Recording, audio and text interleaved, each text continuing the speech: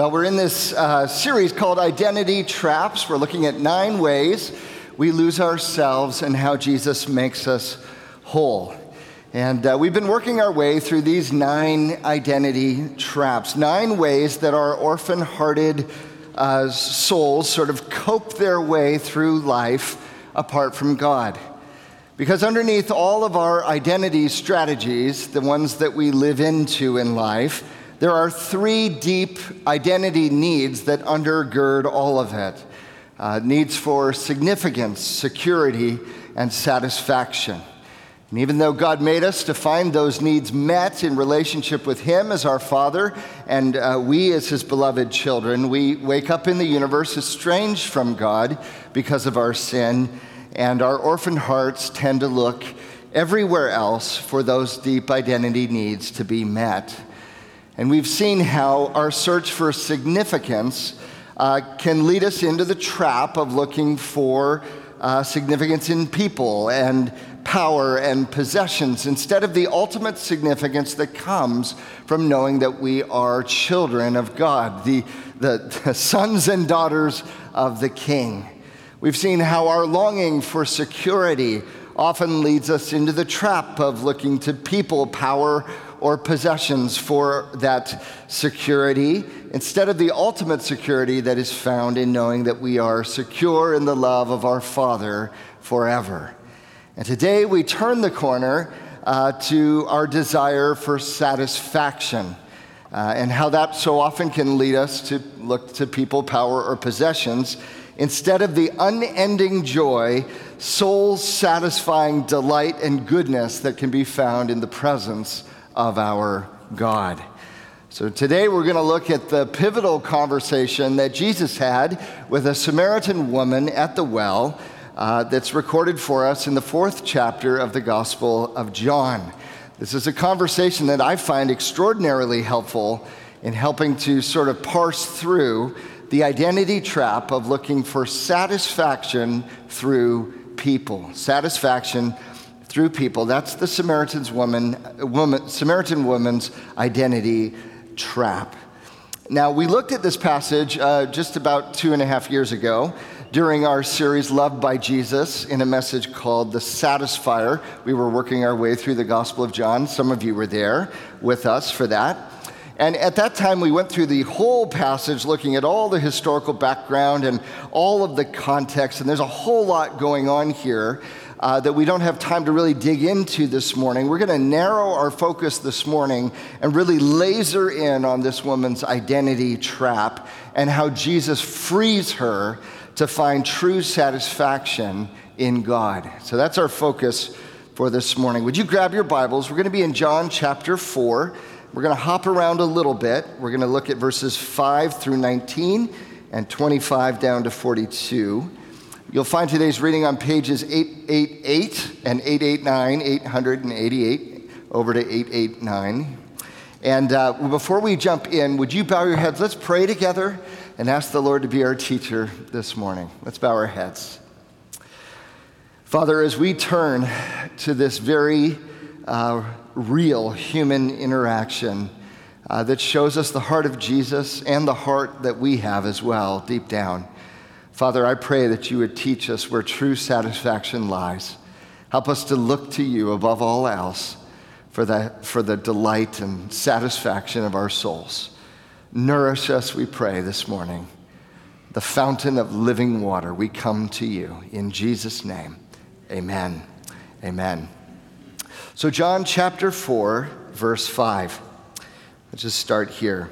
So he, this is Jesus, came to a town of Samaria called Sychar, near the field that Jacob had given to his son Joseph. Jacob's well was there, so Jesus, wearied as he was from his journey, was sitting beside the well. It was about the 6th hour. It's about noon. Verse 7, a woman from Samaria came to draw water. And Jesus said to her, "Give me a drink," for his disciples had gone away into the city to buy food. The Samaritan woman said to him, "How is it that you, a Jew, ask for a drink from me, a Samaritan, a woman of Samaria? For Jews have no dealings with the Samaritans." Jesus answered her, "If you knew the gift of God and who it is that was saying to you, 'Give me a drink,' you would have asked him, and he would have given you living water." The woman said to him, "Sir, you have nothing to draw water with, and the well is deep. Where do you get that living water? Are you greater than our father Jacob? He gave us this well and drank from it himself, as did his sons and his livestock." Jesus said to her, "Everyone who drinks of this water will be thirsty again. But whoever drinks of the water that I will give him will never be thirsty again. The water I will give him will become in him a spring of water welling up to eternal life." The woman said to him, "Sir, give me this water so that I may not be thirsty or have to come here to draw water." Jesus said to her, "Go, call your husband and come here." The woman answered him, "I have no husband." And Jesus said to her, "You're right in saying I have no husband, for you've had 5 husbands, and the one you now have is not your husband. What you've said is true." The woman said to him, "Sir, I perceive that you are a prophet." Now just pause for a moment. The conversation goes off on a bit of a theological sidebar, which is valuable but non-essential for our purposes this morning. Let's pick it back up in verse 25. The woman said to him, "I know that Messiah is coming, he who is called Christ. When he comes, he will tell us all things." Jesus said to her, "I who speak to you am he." Just then his disciples came back, and they marveled that he was talking to a woman.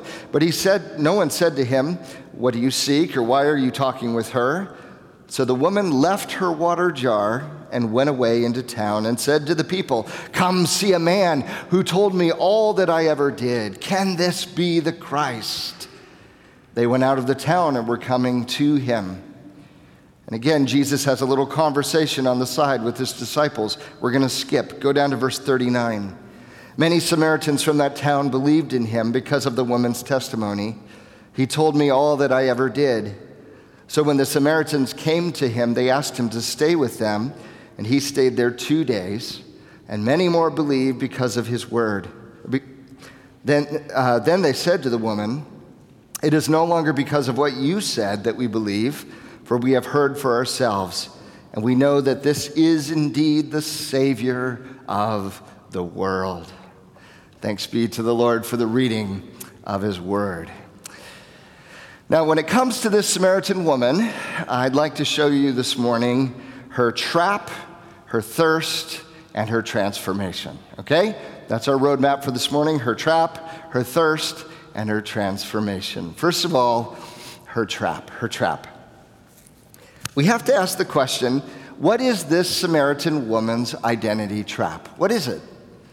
And there are little clues scattered throughout this passage that we can identify. The first clue, is that she's drawing water at the wrong time of day.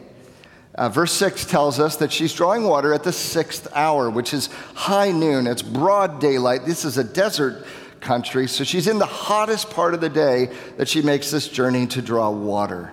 This is the wrong time. The women would typically come in a group out of the village, out to the well, and in the cool of the morning do their drawing of water, help each other out, converse about the day, share the news of what's going on, and go back together. But this woman is all alone, and she's here in the heat of the day when no one else would dare go out to get water. Something odd is going on here. So we just put a pin in that. That's clue number 1. The second clue is that Jesus' conversation with this woman centers around satisfaction, doesn't it? It centers around satisfaction. Jesus is offering her living water. And the conversation shifts from drinking water from the well to spiritual nourishment of her soul. It kind of shifts halfway along, doesn't it? Because Jesus is offering this woman access to the living waters of God's presence, the deep satisfaction of her longings, her spiritual thirst deep down. The Old Testament writers would often depict the presence of God with the imagery of water, abundant waters. For example, in Psalm 63, verse 1, this is what we read: "O God, you are my God. Earnestly I seek you. My soul thirsts for you. My flesh faints for you, as in a dry and weary land where there is no water." So for people who lived in the desert, right, water is life. If you don't have water, you're dead, okay? No water, no life. And so this imagery was rich for the people of God who lived in these desert lands. For the soul, God's presence is life, like water. No God, no life, no spiritual life. Just as our bodies thirst for waters, our souls thirst for the living God. And it is this living water, this imagery of this water, the presence of God, that Jesus is offering to this woman.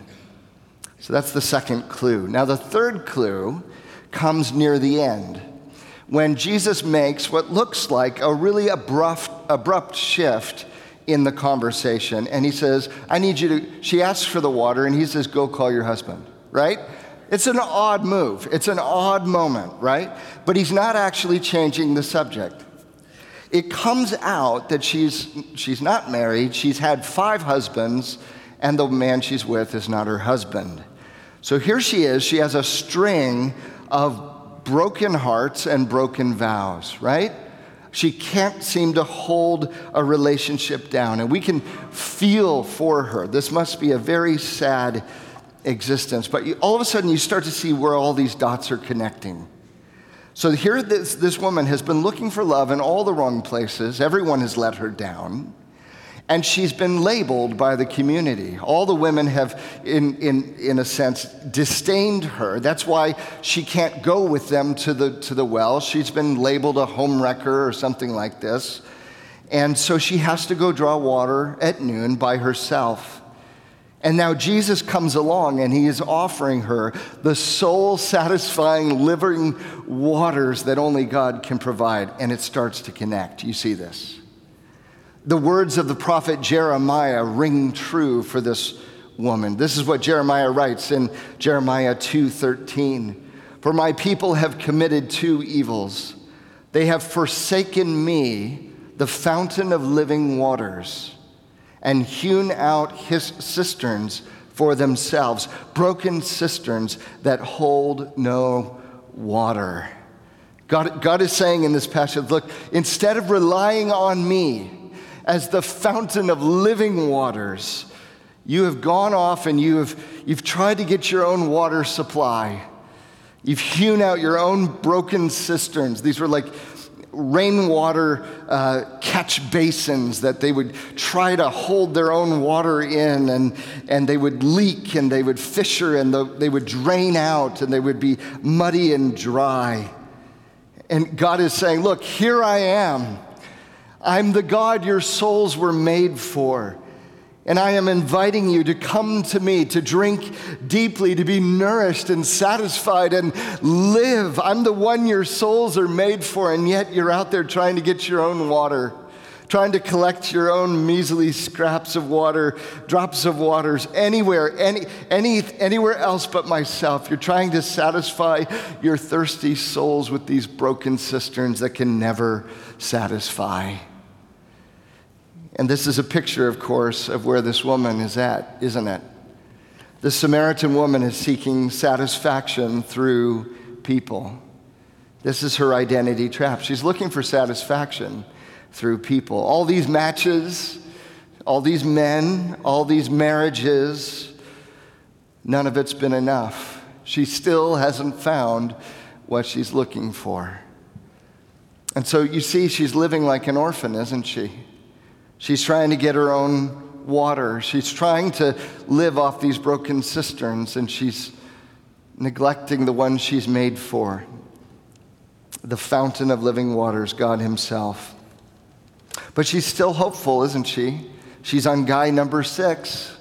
Maybe he's the one, you know? In our romance-saturated world, we get that, don't we? don't we? So that's her trap, looking for satisfaction through people. Secondly, let's look at her thirst. Her thirst.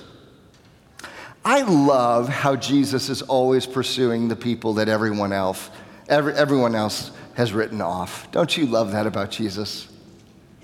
Even though she's been shunned by the townswomen, has to go fetch the water alone, even though she's a Samaritan the Jews had nothing to do with, even though she's a woman that most men would never strike up a conversation with, Jesus breaks through all these social barriers because he sees her and he knows her and he loves her.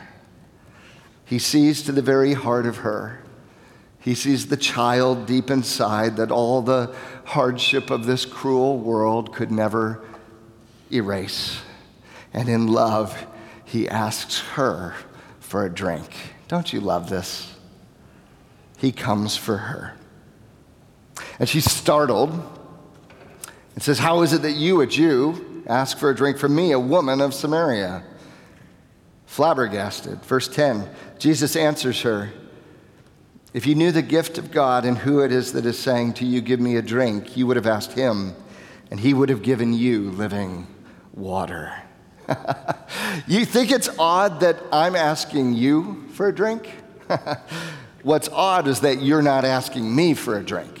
That's what's odd here, because I've got a gift of God, and I can give you living water. Verse 11, the woman said to him, "Sir, you have nothing to draw water with, and the well is deep. Where do you get that living water? Are you greater than our father Jacob? He gave us this well and drank from it himself, him and his sons, his livestock. How can you offer me water like this? You don't even have a bucket, Jesus. How are you going to get water?"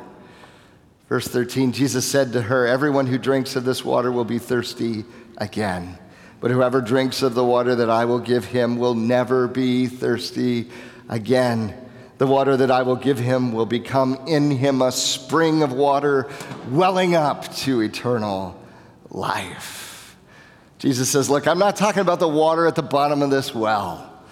You drink that water, you're going to be thirsty again. I'm talking about an endless supply of living, bubbling water, an artesian well on the inside of your soul that will satisfy you forever, that will well up to eternal life, and it will never stop. It's the kind of water that Isaiah prophesied about in Isaiah 55, verses 1 and 3, when he wrote, "Come, everyone who thirsts, come to the waters. Incline your ear. Come to me. Hear that your soul may live." It's the kind of water that David sang about when he wrote, "As the deer pants for the flowing stream, so pants my soul for you, O God. My soul thirsts for God, for the living God." Psalm 42, verses 1 and 2. And so the woman says to Jesus, verse 15, "Sir, give me this water so that I may not be thirsty and have to come here to draw water again." So even though she's not fully tracking with Jesus yet, something's awakened, some longing, some yearning. Jesus is offering her something and she wants it. "Sir, give me this water." And then Jesus makes this famous move: "Go call your husband and come here." The woman answered him, "I have no husband." Jesus said to her, "You're right in saying, 'I have no husband,' for you've had 5 husbands, and the one you have now is not your husband. What you have said is true." See, at this moment, Jesus shows his hand, doesn't he? This is no ordinary traveler. This is no haphazard conversation. And in this moment, this woman realizes this man knows her. She's known a lot of men, but no man has known her like this. He knows her all the way down to the very depths of her soul, to the place of her deepest longings. He says, if you want this living water, this gift of God, this satisfaction your soul is longing for, then I need you to do something. I need you to turn aside from the broken cisterns you've hewn out for yourself. Go call your husband. You see the connection. Remember the words of the prophet Jeremiah. My people have committed two evils. They've forsaken me, the fountain of living waters, and they've hewn out cisterns for themselves that were broken, that can hold no water. Jeremiah says the same thing down in chapter 17, verse 13. They have forsaken the Lord, the fountain of living water. When Jesus tells her to call her husband, he's identifying her broken cistern, isn't he? She's been looking for satisfaction in all these matches, in all these men, and all these marriages. This is the broken cistern that her thirsty soul keeps going back to, but it's leaky and dry, and it keeps letting her down. None of these relationships have been enough. The Samaritan woman we find here is dissatisfied and dismissed, isn't she? Dissatisfied and dismissed. This string of broken relationships has no doubt left her feeling profoundly dissatisfied. Her aching heart longing to wonder, is there even a hope of real love out there anywhere? And she's been dismissed time and time again, discarded, devalued, desperately left behind. Everyone has let her down. That's all she knows. And yet she thirsts. Her trap, her thirst, and now her transformation. Her transformation, verse 19, the woman said to him, Sir, I perceive that you are a prophet. This last comment about her husband's is so personal, it's so perceptive, it must be prophetic. That's her conclusion. I perceive you're a prophet, right? And then she goes off on this theological tangent. She asks him the hardest theological question she knows about the fundamental disputes about worship between the Jewish people and the Samaritan people. And Jesus is so brilliant, he answers it real quickly and then he brings it right back around to her. So efficient. Verse 25, the woman says to him, I know Messiah is coming, he who is called the Christ, and when he comes, he will tell us all things. Jesus said to her, I who speak to you am he. So in this moment, Jesus gets super real with her. You know, he's like, look, I know the real you all the way down, good, bad, and ugly, and now I'm going to show you the real me. I'm going to show you who I am.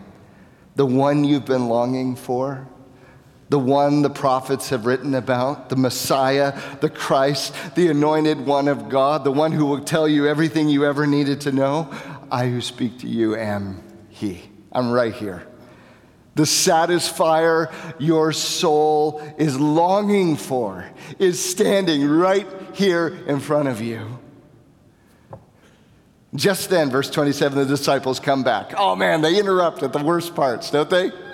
They marveled, well, he's talking to this woman. And they said, no one said to him, what do you seek? Or why are you talking with her? Verse 28, so the woman left her water jar. This is not an incidental detail. John wants you to perceive in this abandoned water jar that she has found a better living water. You see that? She came looking for one kind of water. She left with another kind of water. She went away into the town and said unto the people, come see a man. How many times had they heard her say that?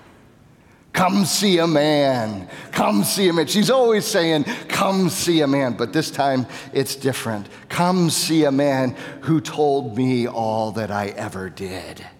Can this be the Christ? So they went out of the town and were coming to him. Skip down to verse 39. Many of the Samaritans from the town believed in him because of the woman's testimony. He told me all that I ever did. So when the Samaritans came to him, they asked him to stay with them.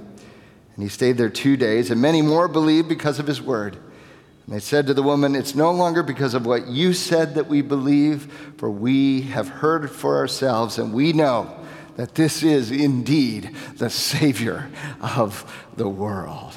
And so a revival breaks out in Samaria.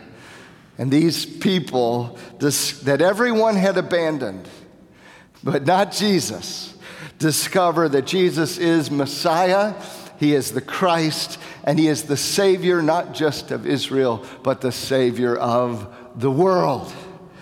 All on the testimony of this woman that Jesus met at a well, who left her water jar behind because she had found a better living water for her soul. And the Samaritan woman, you see, is learning to look to Jesus for the lasting satisfaction her soul longs for. The Samaritan woman is learning to look to Jesus for the lasting satisfaction her soul longs for. I think this is so beautiful that Jesus so loved this woman that he met her at the well in the heat of the day when she was shunned by everybody else. And he so gently unearths her soul's broken cisterns in order to offer to her himself. The deeply satisfying living waters that her soul is so desperate for. What she could never find in all the matches and all the men and all the marriages, she would now find in Messiah, her Christ, her Jesus. Because friends, God alone can truly satisfy. Amen? God alone can truly satisfy. As the psalmist write in Psalm 16, verse 11, "In your presence there is fullness of joy.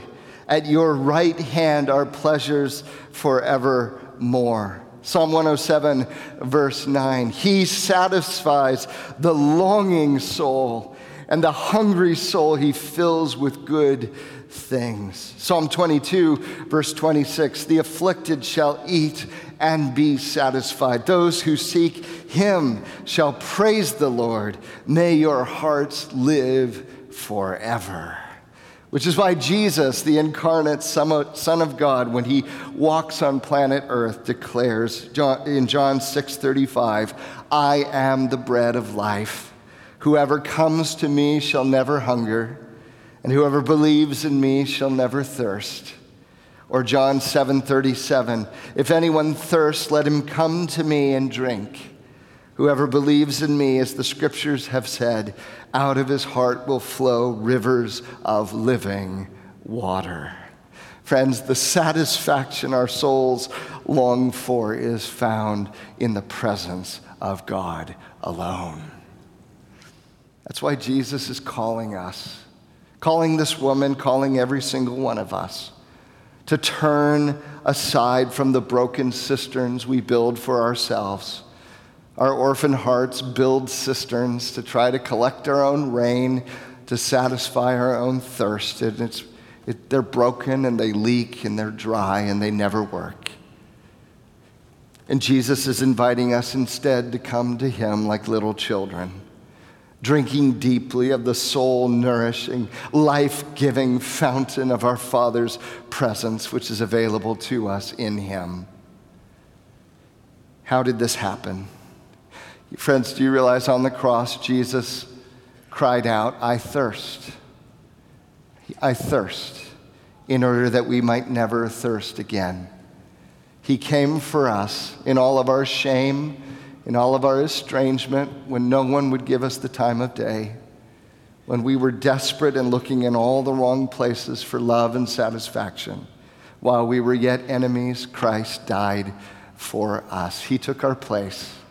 He died in our place and for our sake, offered his life for us. He hung thirsty on the cross so that you and I might never thirst again. As St. Augustine writes in his famous book, The Confessions, "Thou hast made us for thyself, and our heart is restless until it finds its rest in thee." This is a profound insight. Our restless desires, friends, are like homing beacons pointing us to the one we were made for. Blaise Pascal, in his Pensies, writes, "What else does this craving and this helplessness proclaim, but that there was once in man a true happiness, of which all that now remains is the empty print and trace. This he tries in vain to fill with everything around him, though none can help, since this infinite abyss can only be filled by an infinite and immutable object, in other words, by God himself. What Augustine and Pascal are telling us is that our souls were made for God. There is a God-shaped void in the heart of every human being. Our souls were made for him, and apart from God, there is no lasting satisfaction. He is the desire and longing of our heart. The problem is not with our deep desire for satisfaction.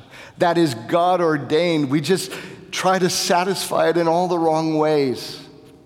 As C.S. Lewis writes in a famous talk called The Weight of Glory, this is what he says: if we consider the unblushing promises of reward held out in the Gospels, it would seem that our Lord finds our desires not too strong, but too weak. We are half-hearted creatures, fooling about with drink and sex and ambition when infinite joy is offered to us. Like an ignorant child who wants to go on making mud pies in a slum because he cannot imagine what is meant by the offer of a holiday at the sea, we are far too easily pleased. And so Jesus cries out, not just to this woman, not just in Jerusalem in the first century, but all the way down through the corridors of time. He cries out today, if anyone thirsts, let him come to me and drink. Whoever drinks the water that I will give him will never be thirsty again. The water that I will give him will become in him a spring of water welling up to eternal life. Friends, are you thirsty this morning? Come and drink. Come and drink. Let's pray.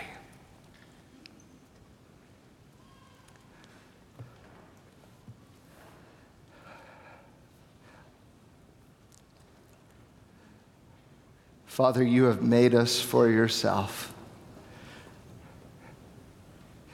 And our orphan-hearted wanderings only leave us dissatisfied and aching.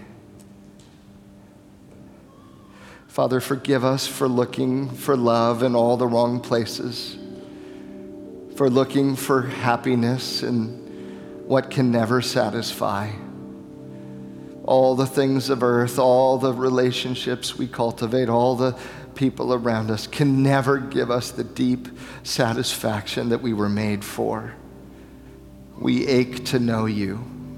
We ache to come home. We ache to be filled. Father, we thank you that Jesus came to bring us home to you, so that our thirsty souls might taste and see that the Lord is good, so that your Holy Spirit might abide in us, welling up with eternal life from the inside, so that we might taste and know your presence all the days of our life. And Father, we wait for the day of glory when we will be swept up and we will have unremitted access to the waters of life, that we might drink and drink and drink and drink again. And until that day, we keep coming back to you. Fill us, satisfy, nurture us, we pray, with the waters of your presence. We seek you. In Jesus' name we pray. And all God's people said, amen. Amen.